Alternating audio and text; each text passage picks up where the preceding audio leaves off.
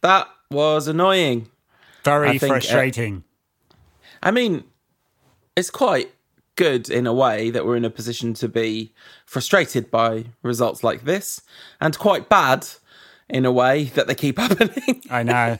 It doesn't half give you the sense that this is going to be like a what-if season, and because it's a weird season because no one has really been consistent apart from now Manchester City, we're going to regret some of these lost points. I mean, the fact that we didn't beat Liverpool away, okay, it wasn't a definite gimme, but it was an opportunity. The draw with Arsenal, the loss to Sheffield United, and the draw with Everton. Right now, they're all like, oh, if onlys. And all of a sudden, Manchester City are 5 points and a game in hand away. And it's looking rather ominous, isn't it?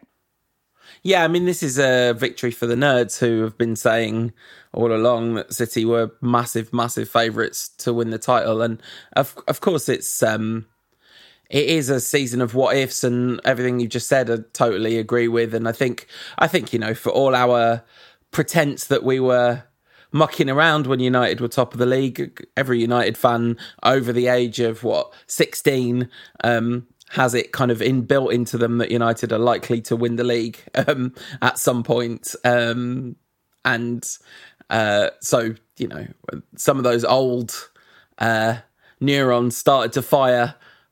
But listen, we were never going to win the league. It's not really so close, what if, really, because this is our real state. We are a flaky team. We are, but there's some very specific types of flakiness, which is different from the flakiness that was present earlier in Solskjaer's reign as United manager, or earlier in the last 7 years, or whatever. And right at the moment, it is defensive problems. United are fourth in the home league table. We've scored the most goals. Right? Unsurprising, given that we just spanked Southampton 9-0. But I've conceded 18 against City 7 at home, and there is the problem. It's the inability to play. I mean, and we're going to talk about this an awful lot, I think, on this pod. It's the inability to play a high line with our particular central defenders, and the fact that we have a goalkeeper who's absolutely allergic to coming off his line. So, and it's just an awful mix for getting the kind of results you want at home. Yeah, and this is the key problem. I mean, this is, like I said on Twitter yesterday, Good Players FC made a real good shift of it and looked like they had it wrapped up, but Bad Players FC never give up. And you absolutely can't write those boys off. Fair play to Bad Players FC. They got the battling draw in the end. Yeah. Well, let's start with the Good Players FC, because it was good for a fair amount of time in this game, wasn't it? So the first goal coming from a lovely move between Bruno, Rashford, who puts in a whipped right-footed cross from the right side rather than the left, and Cavani with his now customary header. Yeah, fantastic movement fantastic positional awareness, I thought, from Rashford to stay out of the way. It feels like Everton got kind of sucked into a quite bad decision to just try and occupy the space. Greenwood had put in a ball not that long before that one, which had really troubled Everton's kind of backline and done basically the same cross, but just not quite so perfectly executed. But between Rashford's decision, Bruno's decision to kind of play the simple ball, and guess what? That's sometimes good, but also he should sometimes not do that, as we saw in a minute. We'll talk about in a minute. And then Cavani's movement, it's a fantastic goal all round, isn't it? It's just tremendous. Yeah, no, I actually thought a lot of United's attacking play was as good as it's been this season. I mean, just lovely fluidity from the front four. Cavani is excellent between the lines of the box. He doesn't move into the channels in the same way Martial does, but Martial's in just such horrible form. This is an easy pick, isn't it? Right at the moment. It's a more natural number 9. For all Martial's potential, Cavani knows exactly what he's doing, and he pulls defenders around. And Rashford and Greenwood, who I thought was contributed a lot to United's attacking fluidity, and especially Bruno really enjoying that. So lots and lots of great attacking stuff from United, getting right up there with the best in the division. It's at the other end of the pitch that we have something of a problem. Yeah, and I mean, to quote you from about 1,000 of these, well, the attacking play was quite good, but we didn't create that many big chances because we didn't create that many big chances. But I totally agree. Sort of experientially watching it, we just looked good. Assured. The balance of midfield kind of felt okay. I mean, the commentator on Sky making out that Pogba's injury wasn't a problem because Fred would come on was one of the more frustrating moments of a very frustrating evening. But it was definitely working, and I think making the sort of the kind of like, okay, well, let's not worry about how many of our good players we can get on the pitch. Let's just get the right amount of good players on the pitch in the right position. I think is obviously a sound strategy. Rashford, brilliant ball. There was one where he looked very hesitant. Well, more than one. He looked very hesitant to shoot a number of times. It's ever so strange. There's definitely something going on with him, alternating between absolutely excellent and doing lots of things that you'd think would fill his confidence meter to the brim, and then looking like he's really shy of confidence in key moments. Well, especially sort of finishing, the easy finishes. So it's later on in the game where he has that opportunity on his left foot and sort of tries to dink it, sort of, half of. He doesn't really do either the dink or the smash, does he? But that's like an hour in the game or something like that. He had another shot from the right side of the area in the first half as well. So he's... But would you be surprised if he sticks one in with a knuckleball from 35 yards? Of course not. So he's still a young player. He does suffer from some of this inconsistency, but he's got more, and we're going to talk about... The big C word, aren't we? Cantona a little bit, I think. He's now got more goals than Eric Cantona, and that's, some milestone for a young player. Yeah, absolutely.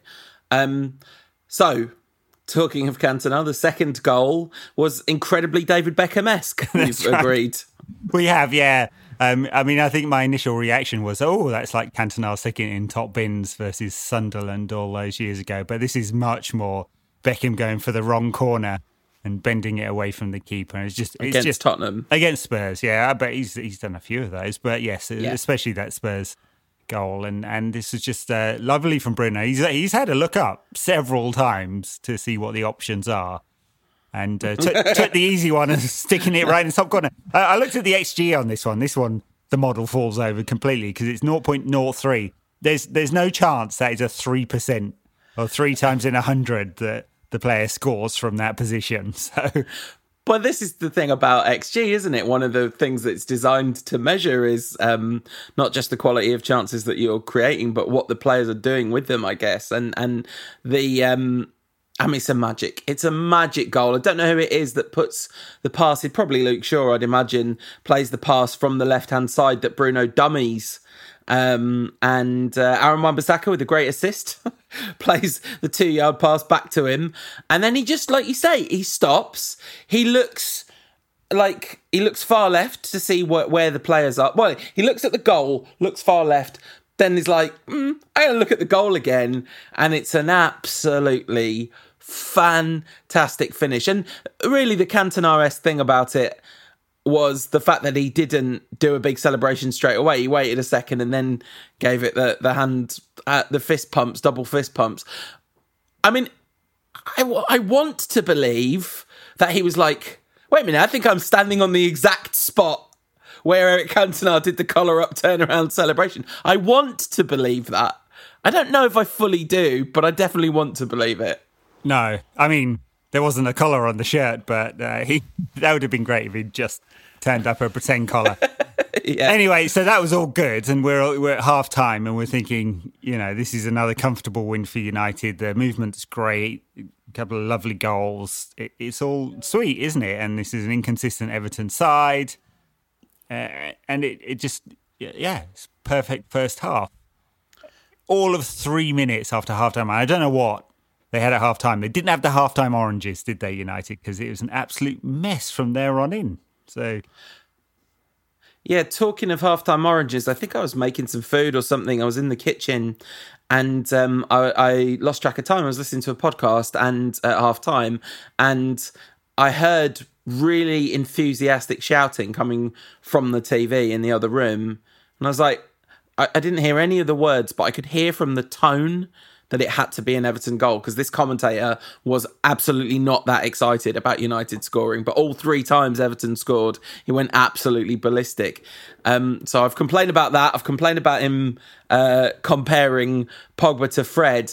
I also wanted to complain when he said no team since Ipswich Town in like 1984, when Mark Hughes scored to make it 1-0 to United, has won at Old Trafford after being behind in the second half. And I was like, don't say no team since Ipswich Town has done something at Old Trafford after what happened in midweek, when no team since Ipswich Town had conceded 9 at Old Trafford. So anyway.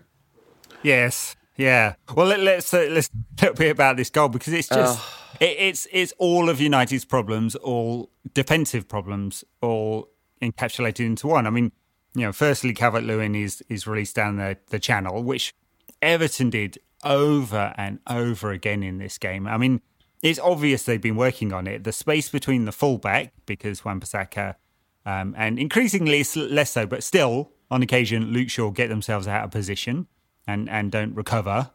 And the total inability of Maguire and Lindelof to play on the turn, just every time. And it happened to be Maguire was on the right-hand side of this one. He nowhere near the pace of Calvert-Lewin, who's got himself a couple of yards of space, and it's a softish cross, isn't it? And De Gea's done the positive thing, I suppose, of trying to... You honestly, you know that Gordon Ramsay meme where he like really screams at someone and then he's really nice to another kid? That's you with every other United player and David De Gea, where you're like, he's got this infinite credit in the bank. That was absolutely atrocious. You didn't let me you didn't let me finish the sentence. I said he's done the right thing and been positive, because normally he gets a nosebleed when he comes off his line. So he's, we've seen him attack across before and get fists on it and get it away, and that would have been okay, because if he'd got it to the edge of the area, United would have reset. There was no Everton player following up,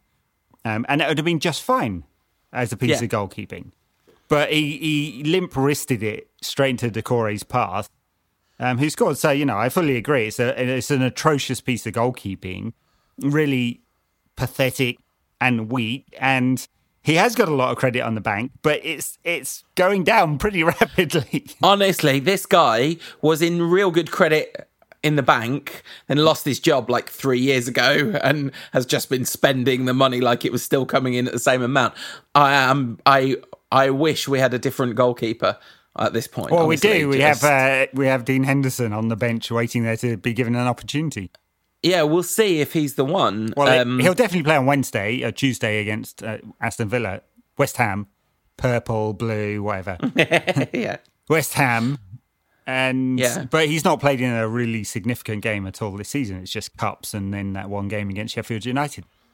Yeah, and I'm not saying I'm massively advocating that we drop De Gea for Henderson, because nobody knows yet whether that would be a good move or not. But I'm just saying, I think one of the major problems with our back four is the back five. It's the keeper is as much of a problem as Maguire and Lindelof's complete inability to defend on the turn, which is the new Wayne Rooney had a bad game of this show. As much as that, the other problem, which is just the same size of a problem, really, is that De Gea does nothing over and over and over again when it comes to organising the defence when he's, right. That's meant to be his job. And even for the third goal that we'll come on to, one of the reasons that Maguire makes the horrific mistake he makes and gets sucked back deep is because he knows that De Gea is never coming for anything, so you've got to defend deeper than you would otherwise. And the reaction saves are still there from time to time, and but I mean, where is De Gea in like best keepers in Europe now? Is he top 10? Is he top 20? Like, there's the list of keepers you'd swap De Gea for now compared to 2 years ago is a lot longer. Theoretically, of course, because in reality, the list of keepers United would A, spend on to get a top quality keeper, and B, spend on to pay De Gea off to go somewhere else, because he's got 4 years on his £350,000 a week contract. You know, it's a massive millstone around the club. As is, I'm not saying more or less particularly, but as is Harry Maguire, you know, £80 million. And £80 million, okay, fine, it doesn't matter. Not our money, but it matters because the club has made that investment and they're not going to dump him. And they wouldn't be able to dump him. The asset's worth too much. And the briefing in the week, I know because it was in multiple papers, that United are so delighted with Harry Maguire's form that they're now not looking to add to their defensive ranks in the summer. Read for this, they've got £200 million worth of COVID problem, and they can't afford to, you know. Plus, Maguire's going nowhere, so the upgrade would be elsewhere. It's pretty desperate, and it's so bad defensively that we're currently on course for a 49 goals against season. Now, I don't really think that's quite going to happen like that because they're just going to have to be tighter.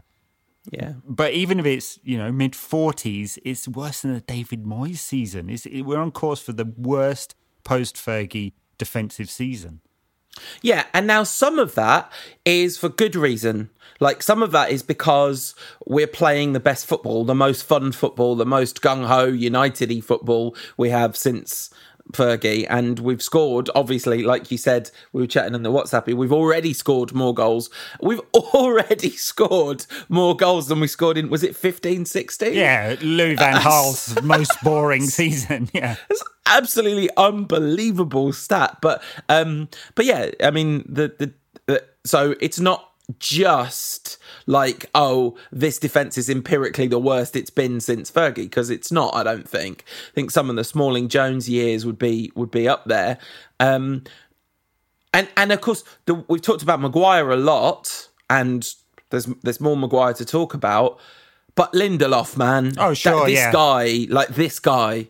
No, don't let me. I talk about Maguire because you expect more quality from the captain. From the England captain, occasional, from an £80 million player. You just expect more. Lindelof, you know, he's a pile of garbage. He's just so average. He's aggressively mediocre. It's just pathetic. And what is it? He's rubbish in the air. He's bullied. He's slow. He can pass. Okay. He can pass. That's it. Yeah. So, and you know, having him in the side, I do not understand why. I mean, Baye's injured at the moment, so that's why Baye's not in the side. But also sometimes Baye hasn't been injured, and Ole's preferred Lindelof and Maguire, which is, I mean, it's just all the time. I mean, Lindelof's only out when he had his back injury. Yeah, and now that's also just about the only time that Baye's been available. So we'll see. But the one game where they were both available was that Liverpool game, and he went with Lindelof. Now, you could say that may be special circumstances because you're expecting to defend a lot deeper, and there's some argument to play the two of them together and that. But I think most people seem to think that Lindelof is first choice ahead of Bailly, which is just, I mean, it's utterly baffling. Anyway, their first goal, and so I just want to make sure we have appropriately slated Maguire, Lindelof and De Gea. They're all getting both barrels because they all deserve it. I want to give one tiny caveat, which is it does feel like I don't think we've done this. I think these are problems that have existed before and will continue to exist afterwards.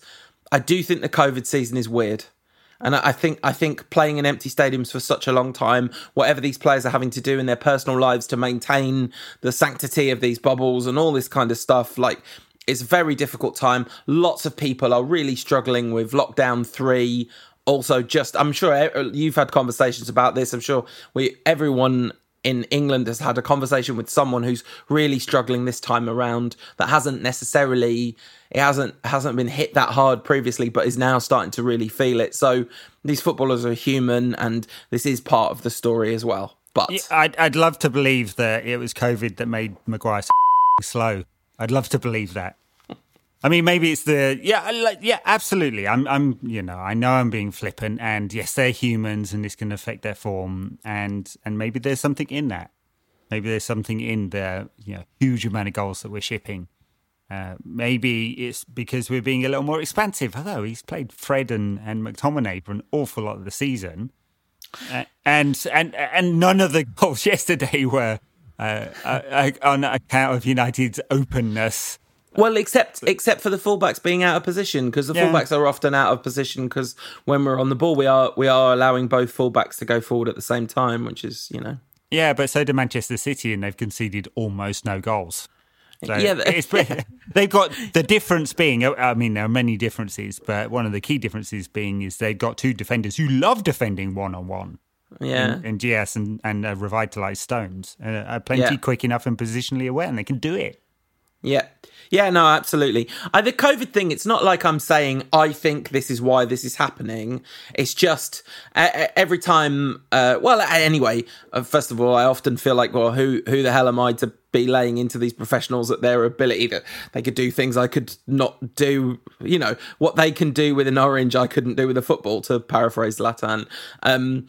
So, there's that, but also just this slight sense of, feels weird to be hammering people at a time when lots and lots of people are struggling, but we're just talking about the goals. The second goal then... Harry Maguire is more than welcome to come on this show and have a go at our podcasting ability. More than welcome. Yeah. The second goal was not great. No, I mean, they get round the back of Shaw, and I think it's Decore, isn't it, who scored the first goal that cuts it back. And you watch the replay. Lindelof and Maguire standing there staring as James hammers it in. Just staring at him. There's not even an attempt to charge it down. Not even throw yourself at the ball with both hands, hoping that VAR misses it. I mean, nothing. I mean, it's sort of really reminiscent of the goal that Sheffield United scored when what's-his-name was unmarked in the box for absolutely ages. Almost exactly the same position in the box, and who's supposed to be picking up James, who's supposed to be closing him down, all of that kind of stuff. I mean, that's not a patch on the bad defending for the first or the bad defending for the third, but it was some good quality bad defending. And then I was really impressed with United's response to having this comfortable lead taken away from them. I thought they went on the front foot brilliantly, and actually they didn't let their heads drop at all. And I do think this is where people who are absolutely hammering Ole, mostly I think are just people that don't like him anyway and kind of want to be right in some ways. I'm sure there's heartfelt opinion in there in some cases there, but it feels like everything that goes wrong, he gets absolutely hammered. He doesn't seem to get a lot of credit when things go right. Here I think we saw the good of the Ole Gunnar Solskjaer regime at United, which is that there is a collective belief in their capacity to get themselves out of difficult situations. Now, all we need is them to have a collective belief in not getting into difficult situations in the first place, and we'll have cracked something. Sure. I was going to say, I don't think the poor defending is Ollie's fault. Of course, he's the coach, and so certainly some of it is. But the spirit, the attacking freedom that many of these players get, the increasing sort of identity United have as an attacking unit, it's all there. You can see that. We complained on the show a lot about not understanding what this United side is. Now, if he had a pacey left-sided defender and a proper defensive midfielder, this team would be, 5, 6, 7 points further ahead in the league. Undoubtedly. Well, if Eric Bailly had played every game alongside Maguire, let's just take Maguire as this millstone that there's nothing we can do about. Maguire's just here. Eric Bailly plays every game. I mean, that's never going to happen, obviously. But if that had happened, we would definitely be at least 6 points better off than we are currently.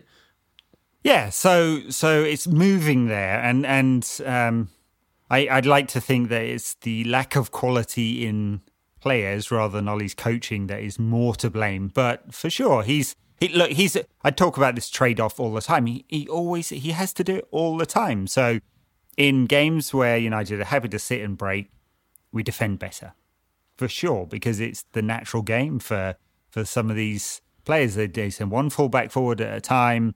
Lindelof and Maguire play a lot deeper, so everything's in front of them. They want it like that. They don't want players running behind them, and they definitely don't want the ball behind them. So, as soon as United push that defence 20 yards further forward against the team we're expected to beat, and especially at Old Trafford, then we have all sorts of problems. So, that says that Ollie is trying to fix the problem, but he can't with the personnel he's got. So, and I think it's really obvious. I think most people can see it. I'm not saying anything that's particularly revolutionary. Anyway, United as an attacking unit were good, and it was another great ball from Luke Shaw to find Scott McTominay. Fantastic. Yeah. So, and he was at fault. Luke Shaw, ball watching for the first and not reacting for the third. But he's gotten himself an assist, and as we said in the last pod, he's creating loads of chances this season. Yeah. And McTominay did well to kind of steer it with a sort of head-shoulder combination into the far corner. Scott McTominay, who this is my personal little pet hobby horse at the moment. Scott McTominay is good, is my current pet hobby horse. Another goal from him, another crucial goal from him. Very poor goalkeeping. I mean, he looked like his standing foot slipped out from under him. So when he tried to push off for the dive, so it was all too easy for the ball to go in the back of the net, but it did. And then some absolutely classic Unitedness. Makes a substitution in injury time, thus adding on time. And there's a still doing the rounds of De Gea on the ball with no time left in the game, and 94:03 on the clock with +4 written next to it, and De Gea in possession of the ball. And and us at 3-2 up, how did United not win this game? And that kick, of course, went to an Everton player. Tuanzebe tried to stick one on the defender, having just come on. I mean, it was not good, but I also think his share of the blame in this is, he's one of the players that gets a share in the blame of this, but not necessarily the one who, also, hey, guess what? A bunch of absolutely sick, twisted scumbags put a load of racial abuse on him again, and they're not going to stop. One of the things I was thinking about saying on the show is just that a lot of this is troll culture, right? It's this disgusting reaction-seeking troll culture combined with racism. It's anyway. I don't even know what I'm saying or how to say any of it. He makes the mistake. Then the cross comes in, and Harry Maguire plays every single Everton player on side by what? 2 foot. I mean, it's more than that. Right, it's abysmal. right. He could see the line in front of him. What's he doing? Like, what's the logic there? I think it's this instinctive thing that the ball's coming in, so he's going to drop deeper. I just think he likes it in front of him. He just likes the pitch in front of him. He can deal with that, and he spent 90 minutes with Everton trying to play in behind him and trying to make him turn constantly. And you just know Ancelotti had been working on that all week, because they did it deliberately. They missed a bunch of the passes in the first half that they could have made. Yeah. And so I think that's it. I think it's just this instinctive defensive thing to drop down, where it's braver to step up, and of course there's a risk there. So because he can't recover, I think. And it was just, you see the goal and you think, oh, well, there's a chance this is getting VAR'd off. And then you see the replay and you're like, oh, no. Harry's just doing Everton a massive favour for some reason.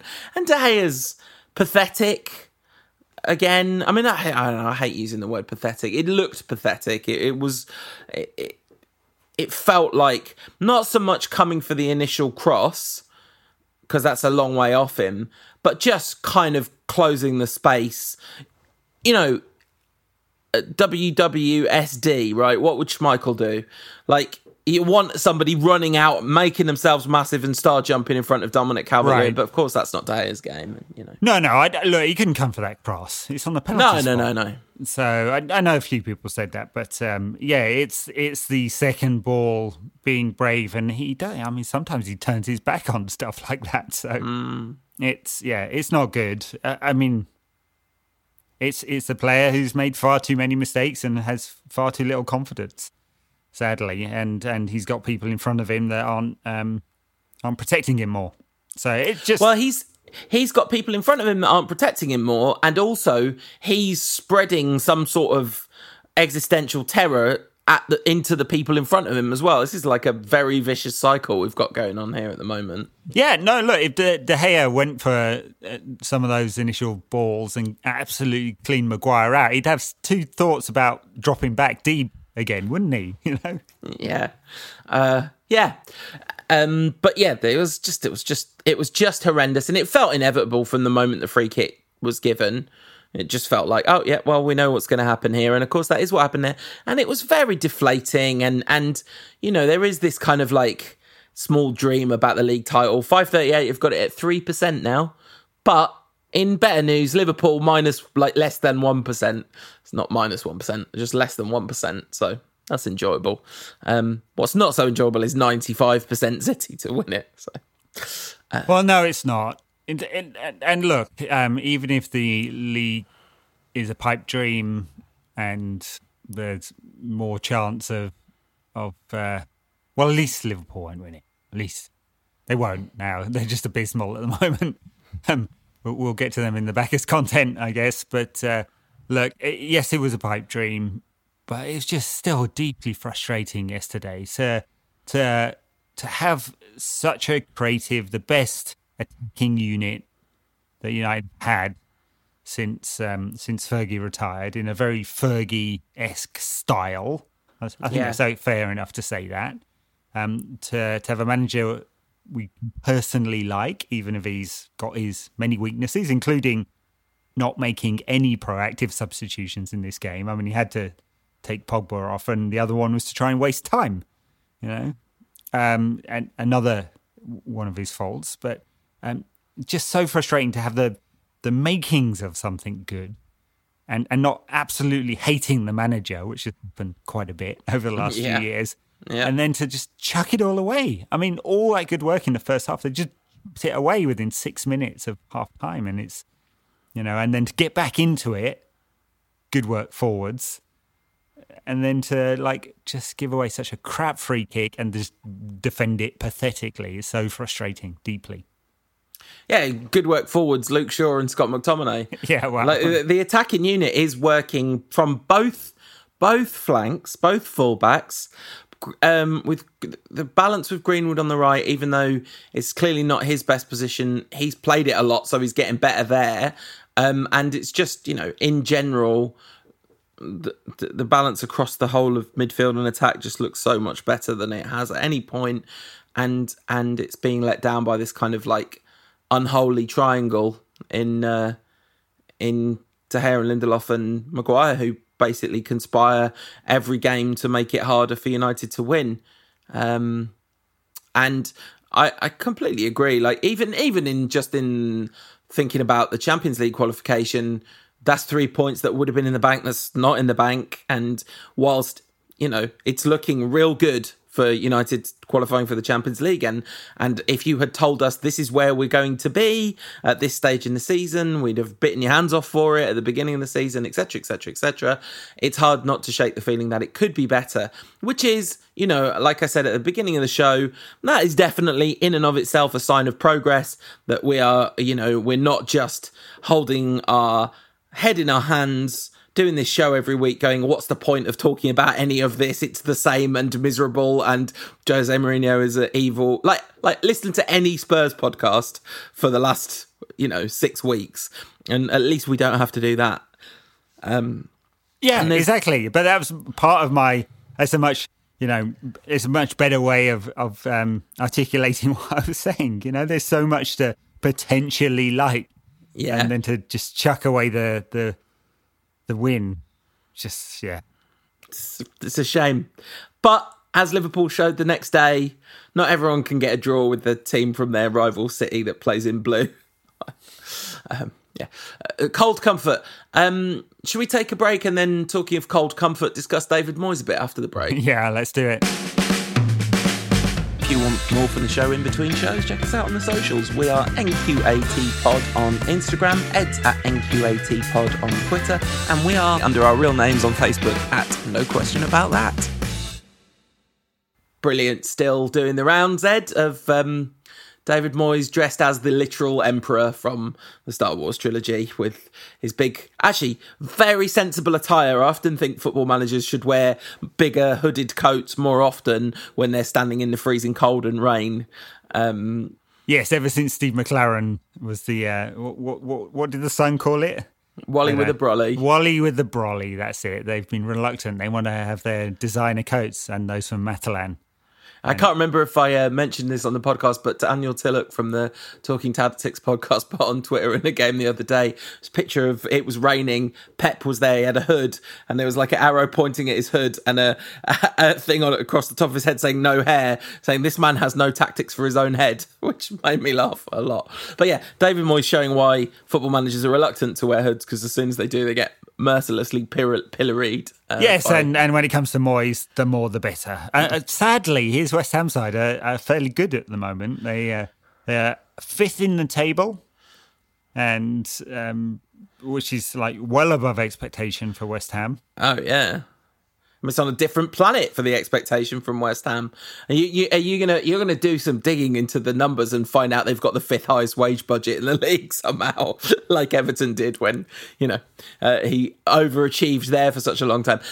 Something terrible's happened to me. Actually, I'm quite pleased in a way, and I think this must be because of Mourinho. I think it must be all or nothing that did this to me. I think I've softened on Moyes. I think tough on Moyes, tough on the causes of Moyes. I feel like that's eased off. I don't mind him. What's wrong with you? They should have locked him up and thrown away the key. That's what they should have done. None of this soft, revolving door manager stuff. Fry him or Moyes more specifically. So yeah, at least on the pitch, I would like. Thoroughly enjoy United to beat them, but it's going to be a tough game. I mean, Old Trafford, we just spent half an hour talking about all the problems we have at Old Trafford. Cup game, at least United have to go out and win it, and we saw in the recent game against Liverpool that had a galvanising effect. I suppose we'll see whether West Ham make a lot of changes. I assume that Ollie will do, because it's unrelenting, and the Europa League kicks off in like a week or something like that. So just so many games. The Europa League. I don't like it. I had a nice 3 months. That's the one relief you get, right? When you fall out of the Champions League into the Europa League, you have this like extended, comfy period of denial where you can pretend the Europa League isn't looming like David Moyes himself holding the scythe of taking away your Thursday nights from you for the forthcoming, like however long we're in this absolute where football goes to die hell pit of a tournament. Oh no, you haven't met the Europa Conference yet, which we'll be getting from next season. Man. I feel like the Europa Conference might end up being super cool though. Like it's where all the Austrian hipster teams play, and it will be. Yeah. So West Ham, a lot of changes, but not that many changes. Like, are we going to see Bruno rested in a quarter-final? It is a quarter-final, right? Or it's the fifth round? It's fifth round, yeah. He should be. I mean, there's so many players that haven't had anywhere near the minutes. He definitely should be. Donny van de Beek really needs time on the pitch. Really needs it. And if he's not going to play in a game that there has to be changes and rotation, then when is he going to play? Yeah, so I guess we might see Telles, we might see Van der Beek, we might see Martial, and hopefully that would be nice, because actually he was great against Southampton, having been in such shocking form for such a long period of time. I'm not saying he should have been immediately returned to the starting lineup, however much that's my Gordon Ramsay meme player. Like, oh no, it's fine, Tony, you tried your best. But get out of here, Maguire! Hate you, never want to see you again. No, Tony, don't worry. I know you missed 7 sitters, but we'll always have Wembley. Talking of we'll always have Wembley, no J-Lings, obviously, for West Ham. Presumably, yeah. Ed Woodward didn't forget to put that in the contract. I actually think, this is an aside, but I hate this rule. Like the idea behind this rule. I mean, they shouldn't be allowed to contract players out of playing, and the idea that a player shouldn't play against his parent club because he's going to lose the game for his new club. I mean, I think it's ridiculous. But he can play against their rivals and potentially take points off them. Anyway. Minor rant over. It should be a level playing field, so he should be allowed to play and stick one in the top bins, which would be absolutely inevitable. But anyway, there will be many changes on both sides, and J-Lings will not be one of them. Yeah, and that's the other question, of course, because West Ham, I mean, I wonder whether it's an interesting situation for Moyes, isn't it? Because, the expectation is being spectacularly outperformed, so he can afford to go for it in the FA Cup in a way that if they were 16th in the league, you would expect to play West Ham's third 11, like they were under 23s if they were 16th in the league. But here, he not really under any pressure to not go for the cup with full weight. Yeah, I guess so. They've got a difficult run of fixtures to come. I mean, serve United in a way. I mean, we play West Brom after this, so that's not. But then the Europa League kicks in, and the Thursday, Sunday does seem to have an impact on teams. But they play Sheffield United next, but then Spurs, City, Leeds, us, Arsenal, Wolves, Leicester. So there's some points to be dropped there for sure. I mean, if I'm betting on this, I would assume that Moyes will heavily prefer doing well in the Premier League to winning the cup. So. But as most, I was going to say most top teams see it like that. They really focus on it later in the competition, except Manchester City, who seem to play their full strength side in all the cups. Because they've just got really good training methods. That's why their stamina's so good. So maybe no Michael Antonio for West Ham, Michael Antonio, sorry. Yeah, he might be injured anyway. Is he fit? Yeah, I kind of feeling he's only half fit at the moment, isn't he? So. This is the worst preview we've ever done. I haven't even looked at the West Ham squad. I haven't looked at their recent results. I know they're 5th in the league, but only because I just happen to know this. The laziness. This is Harry Maguire on the turn, this preview. It is slow, ineffective. I've seen West Ham play a few times this season because I've got nothing better to do other than play football. They've got some really good players. Thomas Souček, their defensive midfielder, has got 8 goals this season. Jarrod Bowen's doing well. Antonio, I mean, he scored a few goals this season, but he's had fitness trouble. They binned Sebastian Eller off to Ajax. Ajax then proceeded to leave him out of their Europa League squad by mistake. Real good. Somebody describing that as 3 a.m. football manager error. Souček, I mean, everybody's saying this is like Moyes has found his new Fellaini, and he's a huge part of the reason they are where they are in the league, because not just 8 goals, but some real crucial ones, some big winners in that mix. Yeah, absolutely. And he has a balanced side as well. Moyes, I think he's found the right kind of, I mean, generally plays 3 at the back with a couple of wing-backs in there. Aaron Cresswell's sort of been tucking into the left side of that back 3. Of course, they've got Declan Rice, who, for some reason, Frank Lampard was so obsessed with and basically cost him his job because he kept poking the hornet's nest, demanding Declan Rice. I have to say, I struggled to see it with Rice, but I mean, I once struggled to see it with Gareth Bale. I knew I'd be right eventually when it comes to Gareth Bale. Eventually. You find it. I mean, he's won about 17 Champions. Still probably the best goal anyone's ever scored in a Champions League final. Yeah. But if you just ignore that 12 to 15 years of elite footballer, and concentrate on the bit at the beginning and the end, I was right. Yeah, absolutely. I'd like to thank you, Ed, for being the Eric Bailly recovery pace to my Harry Maguire on the turn for this preview.